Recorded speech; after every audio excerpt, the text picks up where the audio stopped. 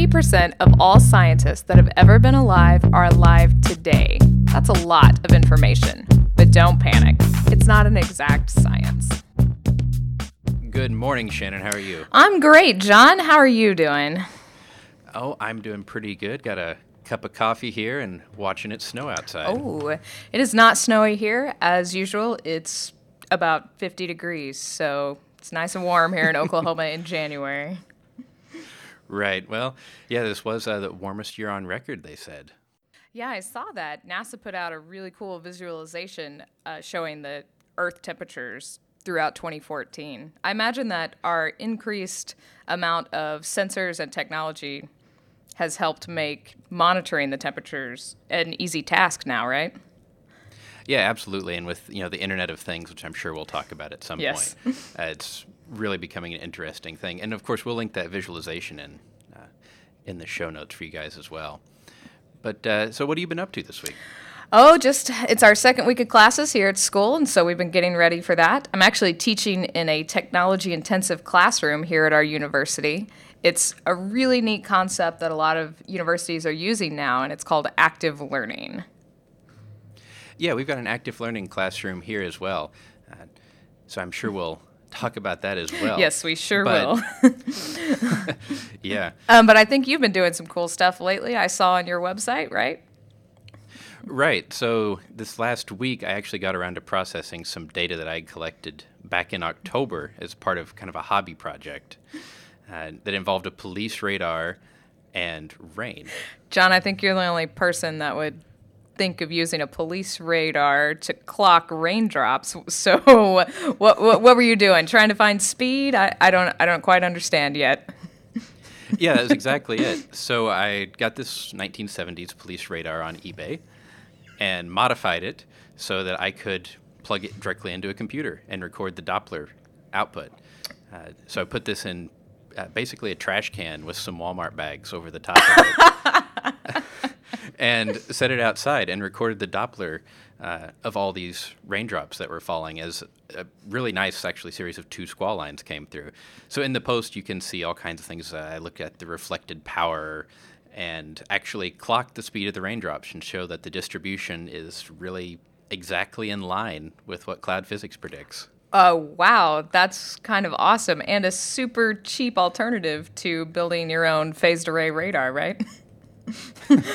Right. So it doesn't give you quite as much information. I would like to do some more modification. And I was really hoping that this snow that we've got this morning would let me clock snow speeds. But unfortunately, it's a little bit windy to do it, so my results would be a little skewed. But it looks like we may have a chance this weekend. That's really awesome. That's kind of citizen science at its most basic. That's pretty neat. Sticking a radar gun in a trash can to clock raindrops. I love it. Yeah, so you guys go check it out and let me know if you have anything else you want me to shoot with the radar, because we can do it. That's what we love to do, shoot stuff with radars. But other than that, the thing they actually pay me to do, I've been working on trying to write a paper. So have I. I just finished my thesis, and so I've been trying to take it out of the thesis mode that the university requires and put it into submission mode. I imagine that's what you're doing as well? Oh, I'm actually just writing the paper itself right now, and then I'll reverse it back into thesis mode. So this brings up a topic, because I know that you and I will have different technology workflows. So what are you using to write your paper? So I use a combination of tools. The actual end paper comes out in LaTeX or LaTeX, which is its own debate in the nerd community, I believe. Yes, it is. I say LaTeX. So I do all the final formatting and typesetting in LaTeX, and then I write in just plain text Markdown, actually, when I'm coming up with the paper text initially. What do you use? Well, I'm a Word user all the way, from start to finish. And I think that Word is really powerful, and if only I knew how to harness its power, I could probably take over the world. But as you've said before, I don't know if anyone knows how to harness all the power of Word yet. But I'm interested to hear about alternatives, so like LaTeX, which is also how I say it. So, yeah, and I'm interested to see a little bit more about Word. To me, it's always seemed like kind of a maze of menus. And it never really has been worth it for me to navigate those. And also, when I'm in it, that's one reason I write in plain text initially, is I get distracted by what font do I want to use? How do I want to format it? Should I underline this? Should I italicize this? It's really a lot better for me to have a distraction-free writing environment and not worry about formatting until after I have the text down. I don't know about you. I've never thought of it that way, but the amount of conversations that you and I have had about fonts makes me think that maybe I should rethink my workflow, because I have over 10,000 fonts installed on my Windows laptop. Over 10,000 fonts? Do you have any hard drive space left? You never know what you're going to need, John. You never know when you need Calibria versus Cambria versus OK Corral, which is my current favorite. Not so good for scientific writing, though. I think we all know you do your presentations in Comic Sans. Just to make everyone mad. You're correct. So have you ever used Markdown before? No, I don't even know what you're saying right now. All right. So Markdown is just a way to format plain text, I guess is the best way to describe it. So you use things like the pound sign, or as I recently learned, it was originally called the octothorpe. Oh, I like that much more than hashtag. I think we should start that right now. Octothorpe revolution. Right. So you can use the octothorpe to define kind of the heading level. So 1 pound sign is a big heading, 2 is a smaller, 3 is a yet smaller, that kind of thing. Okay. Asterisks or bullet points. So there's all these formatting guidelines, but you just type it in plain text, no formatting, no anything. And then you pass it to a program that parses the Markdown and actually generates this really nice looking document. What kind of, so what is, Markdown is its own program, I'm guessing, or is it just something that you run your plain text file through? Yes, it's something you run your plain text file through. Okay. So there's apps like Marked or online services that do it. And that's actually how I do the show notes, is I write them in Markdown, and then I generate an HTML page from that, and that goes onto the website. Wow, so it can generate, it's not just putting out another text file, it can put out anything you want? Yeah, it can put out HTML, PDFs, JPEGs. You can write extensions to make it do all kinds of fun stuff. Wow, okay, so when you first said that you do your plain text editing and then run it through something else, I thought that sounded like a waste of time, but I guess I can see where that kind of workflow would actually be good if you're not just constantly outputting the exact same file, right? Like if you want to do the web page or another text file. Right, and you never know really when you're going to get an idea or what platform you're going to be on. Maybe you're on a Windows machine, maybe you're on a Mac, maybe you're on your phone. Oh, okay. So yeah, you can type a note in Markdown on your phone, email it to yourself, go back, drop it into your document, and it's done. That's really cool. I've never thought about using that, especially as, I mean, it sounds like the Markdown workflow is also pretty similar to coding, right? I mean... Yeah, you could say it's similar to coding. I know it's really big in the kind of computer programmer geeky world. But is it easy enough for me to use? Because that's what I'm interested in. It's easy enough for anybody to use. We'll put a link in to the Daring Fireball guide to Markdown. Excellent. There's all kinds of little flavors of it, but no, it's actually really easy to use. Oh, that's pretty cool. That's sort of, Word is kind of, the official sort of word processing thing that we all use. It's kind of cool to see that there's actually alternatives that are also easy. Because I think Word is pretty intuitive. I agree it's distracting, but to just sit down and write something for someone that's not computer savvy, wouldn't you agree? Word's pretty easy to use? Word's pretty easy to use, and it has some features that I actually really like. That's shocking to hear you say. Please continue. Yeah, I know. I am notoriously harsh on some Pacific Northwest-based software companies. But the way that they do track changes in Word is actually pretty spectacular.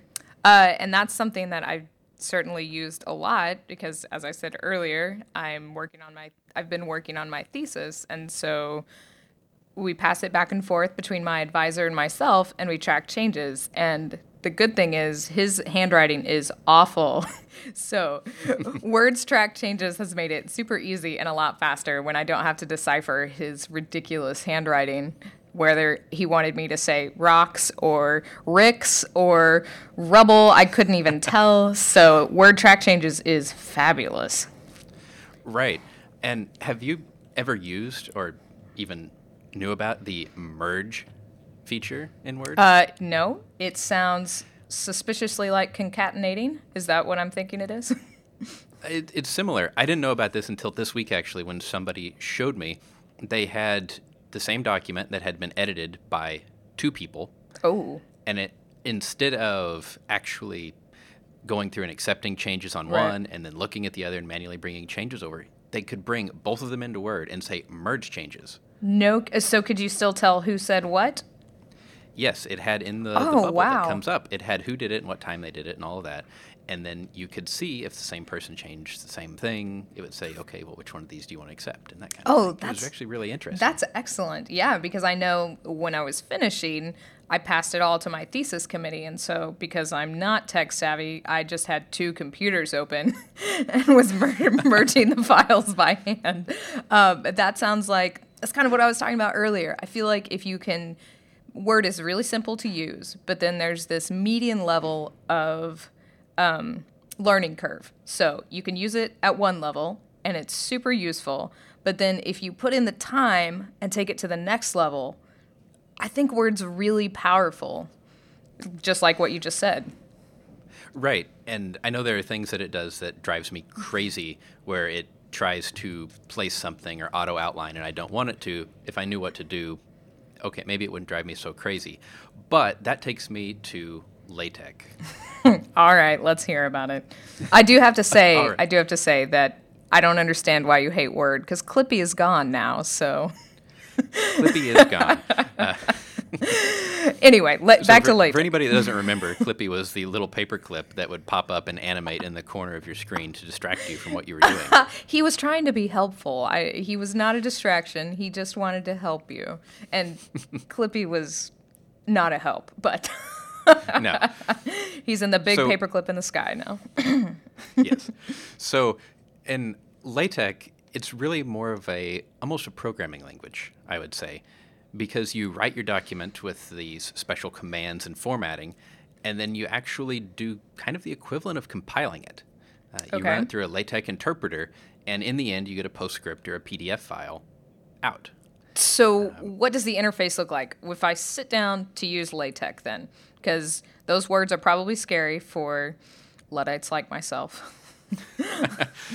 So you can use different packages. There are some things like MacTeX that has all these really nice programs where it's a text editor and then it has a play button. And you click the play button and it goes through and does all of the things that it needs to compile your document. Okay, so the compiler is within the software that you use to write your text. Right. Or you can do it kind of the more traditionalist, hardcore, Linux graybeard way, where you write it in your favorite text editor of choice. You could even do it in Emacs if you were so inclined, or Vi or whatever. And you would save it, and then from the command line, call LaTeX Okay. to run on that file. Okay. So you could just take a regular text file and do this with. Right. Okay. And it's sometimes useful to do that when you get really complicated documents. For example, one of my papers that I'm working on right now, I actually have different parts of the document in different LaTeX files, and then I have a different file that has all of my references in it, and they're linked together in this really not so great way right now. So I actually have a little shell script that goes through and calls all these things in the right order to compile the document. Okay, what's That- the advantage in that then? So that sounds really scary, but it actually didn't take me very long to do. And it's not necessary at all. I did it this way because of how many people we have working on this paper right now. Okay. The thing that I really like about it, though, is I just put all the references, I copy them straight out of Papers or whatever your favorite reference manager is, into this latex.bib file. And then when I compile my document, it goes through, looks for all of the tags in there, and says, okay, he cited these papers, go grab those references, format them to fit this style file guide, and then shove them in at the end of the paper. So you've written the style guide for it so it knows just what to do? The publisher did. Ooh, that's even better. Most publishers have LaTeX templates that you can download, and you can actually just say, okay, here's my references, here's my text, compile. And so you could take that, and if you submitted it to a certain journal, but then you want to submit it to your school alumni newsletter, you can take those references and just change how they're output, right? Right. So you can go from the full, Blah et al. 2007 in parentheses reference to the regular Nature number referencing. Wow. So that seems really useful. It's really useful, and it's scriptable to a level that I cannot comprehend. Which seems odd. I know of people that actually have the figures in their paper are generated at compile time of the LaTeX document. Wow. So when I write a paper, all of my figures, which this is putting the cart ahead of the horse a little bit here, but all of my figures are a script that you can run. So if somebody wants to reproduce a figure, they can go download the script, download my data, run it, and boom, there's the figure that's in the paper. Which is super awesome for open source science, but that's for later. Right. But I actually just take those figures in the end, put them in the folder, and then reference them. Because a lot of my figures take a long time to make. They have a lot of data, and it takes a while for the script to run. But I know some people, especially in math, that just have LaTeX go out and generate their figure every time they compile the paper. So if they change an equation in the paper, it changes the equation that gets plotted in the figure, and everything's done. That seems like it cuts down on a whole lot of backtracking that I think was historically done, right? You change one little coefficient, and now you've got to redraft 8 figures, which could be time-consuming. Right. So that's one advantage. And while we're on figures, can we talk about figure numbering? Okay. Where are you going with this? Figures go 1, 2, 3, right? Right. So figures go 1, 2, 3. But in LaTeX, you assign each figure, each table, each equation a tag or a reference. So, for example, I could say run plot for an experiment. And then every time I want to reference that figure in my paper, I just type run plot with a cite tag around it, or a ref tag around it, excuse me. Okay. And then if I move that figure around, when you compile your LaTeX document, it automatically will number all the figures and put in the text and everything. So I have to say that is super helpful, but I hate to tell you, Word does the same thing. Really? So our graduate college that I was a part of until just recently gives us templates to write our theses. You don't have to use them, but you can. And one of the things that they've set up in there, these people who are masters of Word, is auto-numbering of both your figures and your tables. Because within the thesis, you have a list of figures, much like you do when you're submitting something for publication, and then you have a list of tables, and then you have just your regular table of contents. And so, if you insert them in the correct way, it will link to the table of contents. And if you decide to move them, all you go back and do is update the table of contents. It updates the numbers in the table, but it also updates the figure captions as well. This is beyond my mastery of it yet, but I know that a lot of people who can master it, that's really powerful too. But it sounds like LaTeX has been doing the same thing for a while. Right. And there's a lot of LaTeX features that we're not even talking about. Like you can make slides, presentation slides in LaTeX, for example. So you can take your paper and turn it into slides. That's something that I've never done. I don't really know that I would want to do that because it's too much text for me. But I've seen people do it. Oh, okay. All right. So LaTeX is not taking the place of PowerPoint yet. No. Okay. Uh, the thing that no matter what kind of document you're making in LaTeX, it always makes clean, beautiful documents. It has rules for margins and spacing and the way the characters are spaced if the line ending isn't the exact same length. Things like that when you're looking at a professionally typeset publication, it's done. And you don't notice it, but you notice when somebody makes a poorly formatted document, which I think is relatively easy to do in Word. Yes, that's super true. And the thing that I don't like about Word, but I understand why it's in there, is all the presets, right? Because Right. Word is built so you can literally just sit down and type something and be done with it. But I found the newer Word is kind of not difficult, but it's cumbersome to go in and reset all the preferences to what I want. I mean, especially, I don't want, 8.1.15 spacing or whatever they have as their preset. And as much as I reset it, it just keeps coming back. So I could see in a more advanced user, or even a slightly advanced user, could get angry at Word because of those limitations. And the limitations are there to make it easy to use and accessible to everyone, which it totally fulfills that. But Right. I never... There's always a trade-off. Exactly. So I never thought of actually going to something else. So that's interesting that LaTeX sort of fulfills a lot of those requirements, and it's something I'd never thought about using at all. Right, and you don't have to necessarily think about, you and I could talk about for a while, proper kerning in a document, for example. Yes, we do love our kerning discussions. But you don't have to think about that. LaTeX will take care of most of it for you and make it look really nice. And the editors love it when you send them a tech file. And that's where I first noticed it, was on these websites where you're talking about submitting your papers, and it has the optional formats for your submissions. And that's where I first saw LaTeX and thought, what is this? So it's kind of cool to hear you talk about how useful it could actually be, even for someone who, isn't a coder or anything like that. I just assumed I couldn't do it, even though I have rudimentary, Linux knowledge and stuff. But it sounds like it's not that hard to use. It's not that hard, and really there's a nice introductory guide written up. And if you take that, sit down with a cup of coffee on a Saturday morning, by Saturday evening, you'll be making really, really gorgeous documents. Wow. Are you going to put that up on our website?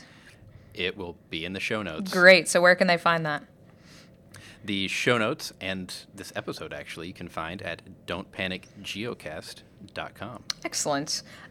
So we've covered how we're actually writing our text and a little bit about figures, but if we're not using LaTeX for figures, because I know my publications are going to have a lot of pictures and a lot of graphs that are output from very specific programs. So what's your favorite figure making software? Oh, wow. I have a lot of favorite figure making softwares. Oh, goodness. Use different software for different kinds of plots, and I know that we're going to do a show entirely on figures and figure design. Yes, we are. So this is just the short rundown, but John, I have a confession to make. What's your confession? I'm sorry for my sins, but I've used PowerPoint to make figures before. Oh. Oh, that hurts. Did you screenshot the PowerPoint slide? It wasn't that bad, but I will admit some of my earlier work, drafted figures straight in PowerPoint. I mean, I didn't go so far as to use Paint, but I thought about it. Oh.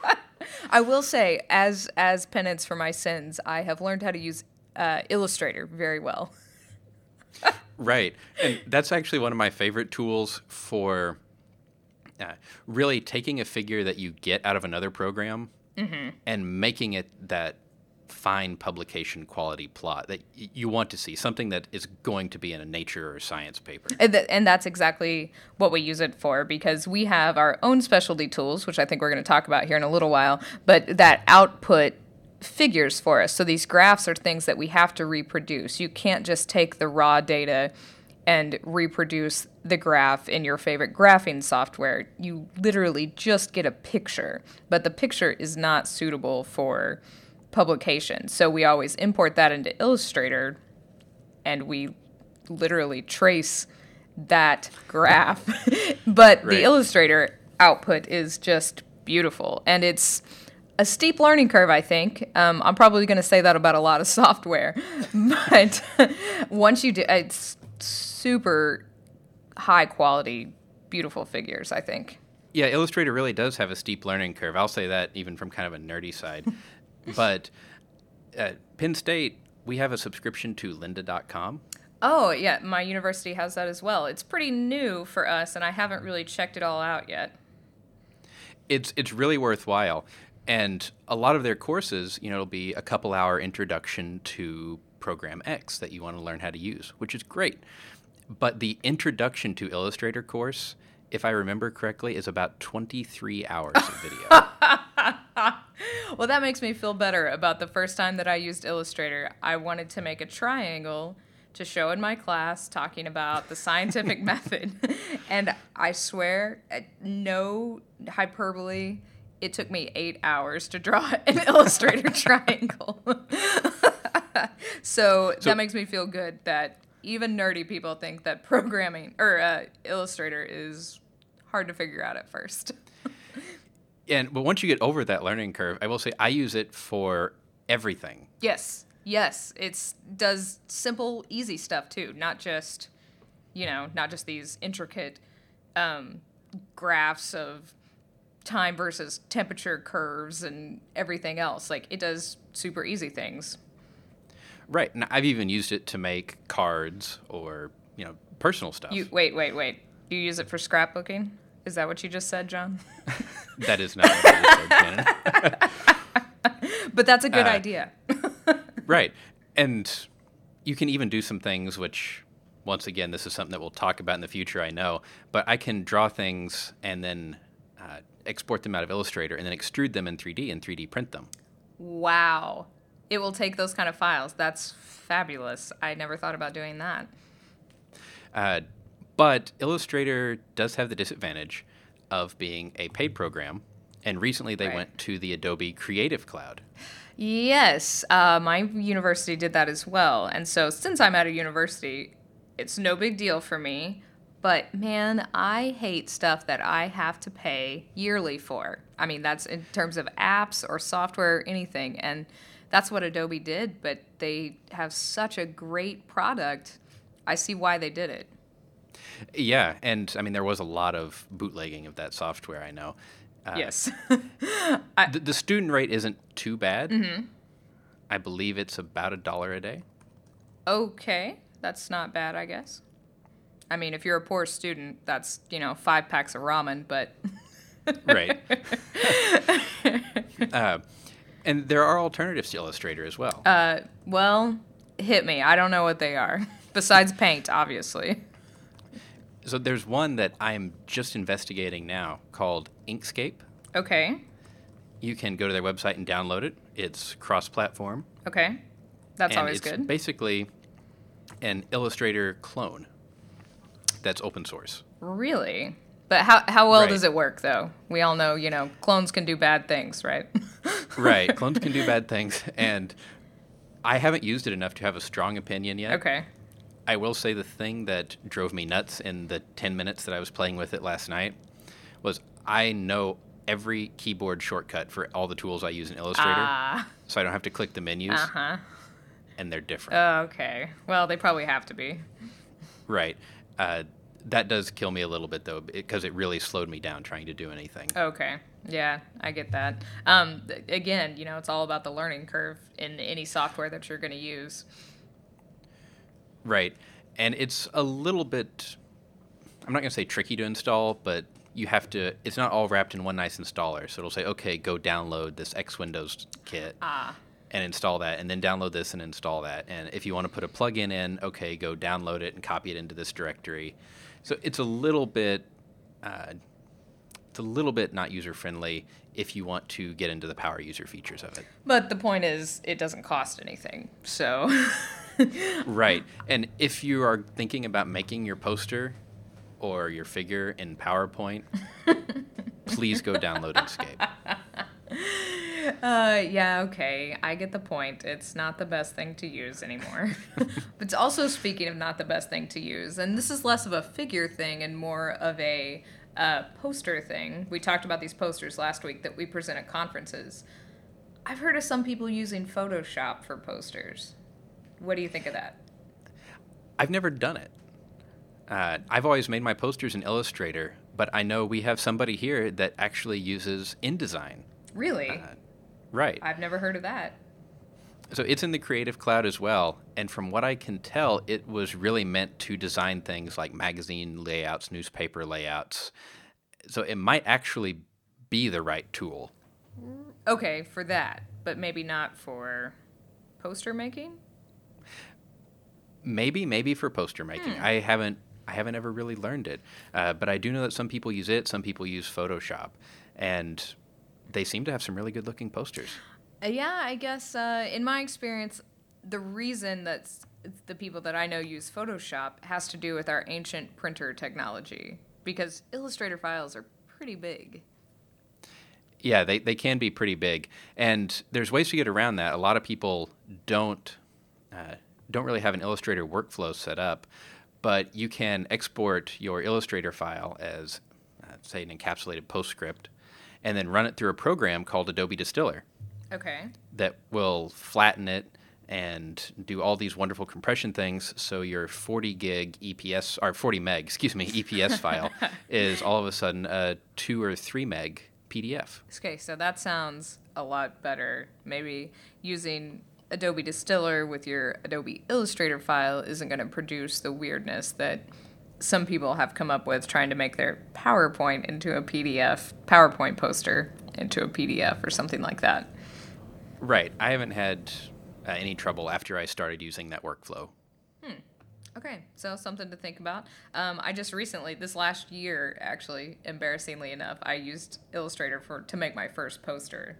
And I know I got some crap from the people that run the print shop because it didn't want to take that huge Illustrator file. So maybe I'll do this next time, and I won't get so much guff from the printer people, huh? Right, because when they're printing, they don't need each of your layers as a separate thing. They just need the flattened image. Exactly. I didn't even think to use that. That's good tech advice. But there are other tools that people make some really nice figures in, and I can only speak to a couple of these. I don't know, have you ever heard of Kaleidograph or Igor Pro? I have heard of Kaleidograph. I've seen it used, but I have not used it myself. I have not heard of Igor Pro at all. So Kaleidograph is, I'm not going to say the standard, but it is what a lot of people in my research group use for everything. Okay. And they make some really nice looking plots, and I know the reason that they always cite loving it is when you save the graph as the Kaleido file, the data is embedded with it. So you just send somebody that file, and they can open it up and look at your figure, and the data's there. So then they can change how it's plotted. Okay, so they could use the data themselves. They don't have to rely on redrafting it or just getting raw data. It all comes together. That's kind of cool. Yeah, it all comes together, and it seems to be relatively user-friendly.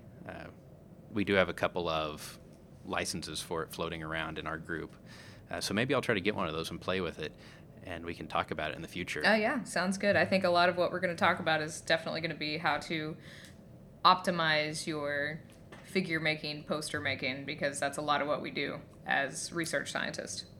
Right, and Igor Pro is a little bit older program now. I haven't looked at their website in a while to see if it's been updated, but we used it at Oak Ridge National Lab. Okay, when you were an intern there, right? Right, when I interned there, and it really was very efficient with large data sets, talking several million point data sets. It didn't choke like a lot of normal graphing programs did. Right.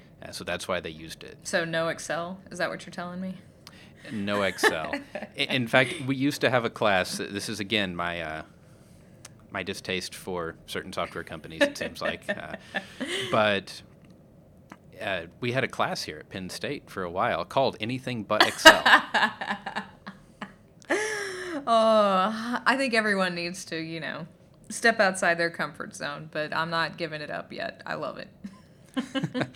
Right, and I am having to use some programs now that are Windows-only programs and having to kind of get back into the Windows environment a little bit. And I will say it's not as bad as when I left it. No, it certainly isn't. I just recently upgraded to Windows 8, and I love it. I really do. And I hate to say this, even Microsoft Explorer is really good. Nope. Wow. Yeah. It hurts, but I'm not going to lie. I've started using it more than Chrome, so. Wow, that's saying something. It certainly is. But we can talk about this topic for years, right?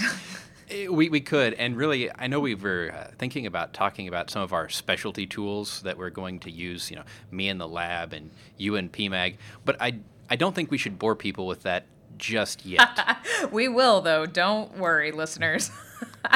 We will, and there will be rants about version control and field books and all kinds of stuff coming. That's right, but let's move on, huh? Right. So I saw somewhere that there's been maybe a little bit of progress in figuring out what was going on with the mysterious booms that we talked about last week in Oklahoma. That's right. So another explanation, since it seems like it wasn't cold enough for these to be ice-induced breaking earthquakes to cause these booms. So another explanation, which we've dredged up from years ago when these booms have happened before, is thermal inversion. Right, and I think this was talked about back in 1984. That's right. It was the same series of booms was heard sort of in the same place, and they invoked thermal inversion, which is this meteorological phenomenon, which both of us love that, right? I mean, you've got a radar gun and a trash can, so.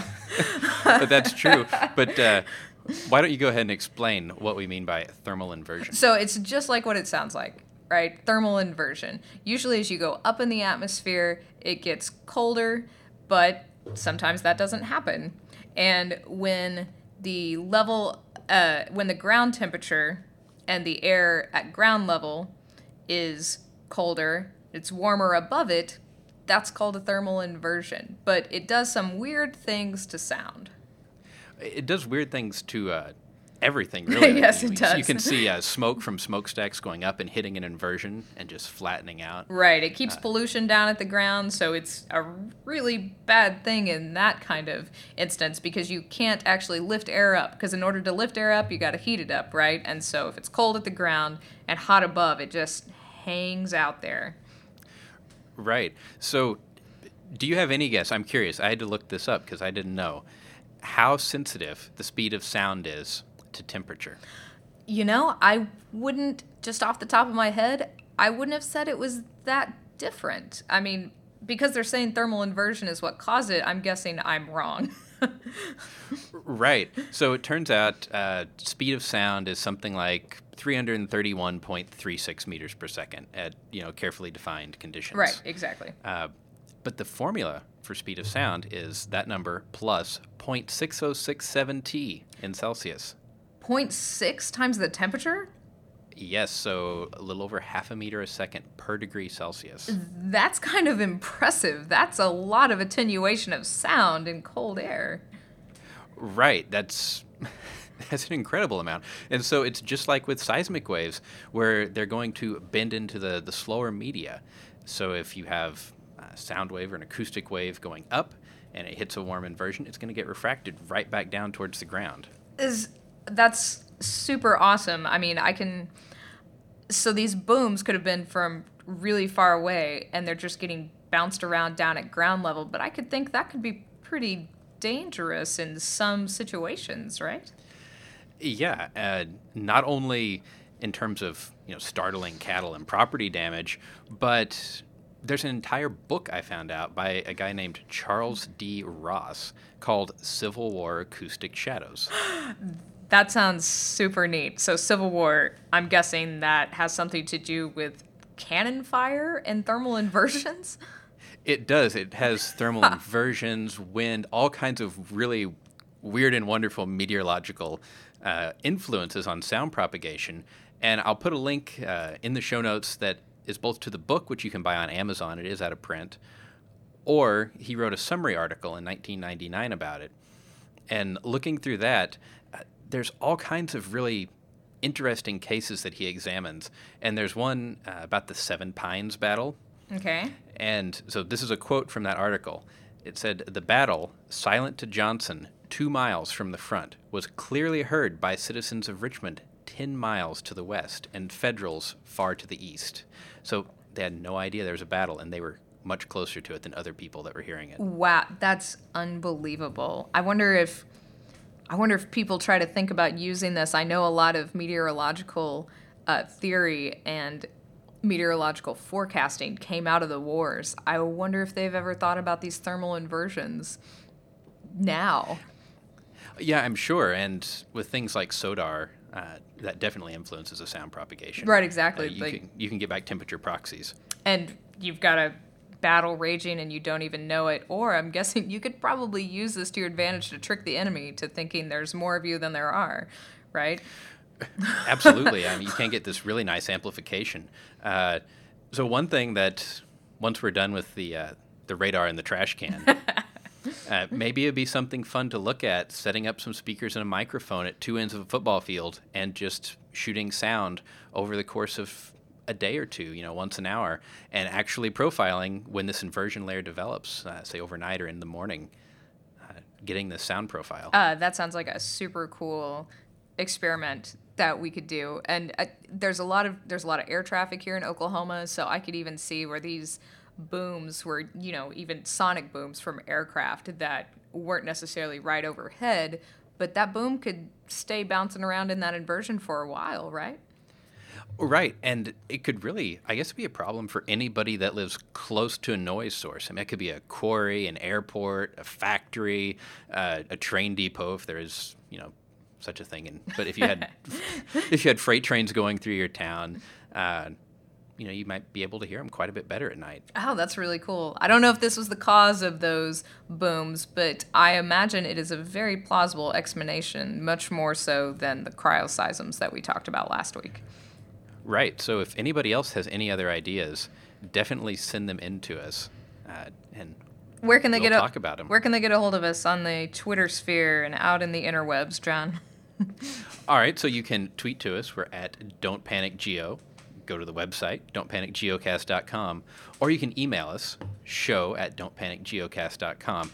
And I would like to see if we can get anybody to send us an audio comment. So you've got all of these apps on your phone, and the iPhone has an app on it, and the Voice Memos app. Just record your thought and email us that file, and we'll play it and discuss it. Awesome. I mean, we are sort of a technology show, so that'd be super awesome. And they can find us on iTunes now, too, right? Yes, we're on iTunes, so you can search for us there, or any podcast app that uses the iTunes feed will get us. And it would really help us out if you go there and write a little review what you think of the show. Yes. Because that's how they rank us in their search engine optimization schemes. Please do that. John and I certainly love talking a lot about geosciences and technology, and we hope that you guys like listening to us, and we want to hear your conversation. You're part of the conversation, too. But that brings us around to the final part, right? Fun Paper Friday? It is time for Fun Paper Friday. What are we going to talk about today, Shannon? Well, we're going to talk about something outside of both of our wheelhouses, but it's certainly inside what we as science nerds love, and that we know every other science nerd loves too, and it's astronomy. There was some really cool stuff that happened this week, and it has to do with technology, right? So we observed this thing called a blitzar. That is a fascinating name. You should be an astronomer just because of these cool names, but tell us what a blitzar is, John. So from what I can tell, and this paper is linked, it's called a real-time fast radio burst, polarization detection, and multi-wavelength follow-up. So to clarify that a little bit, the basic idea was these blitzars are millisecond timescale bursts of radio energy, and it's massive amounts of energy. We're talking about many hundreds to millions of years of sun output. Wow, but in a millisecond, not over hundreds Right. of thousands of years. Wow, okay. And so they said that it's probably this obviously large source, and they have no idea where it is, but through some of their calculations, they can say that it's up to 5.5 billion light-year distance. Wow. That is really far away, much farther than we can see. And so we're listening to these things with these big radio telescopes, and then you get this big burst of energy. But we've seen these before, so what's different this week? Like, we've observed them for almost 10 years now. Right, so they were first found in, I think, 2007, but this was the first real-time detection. Everything before this has been, okay, we're looking through data weeks to months to years after it's collected, and then, oh, there's a blitzar.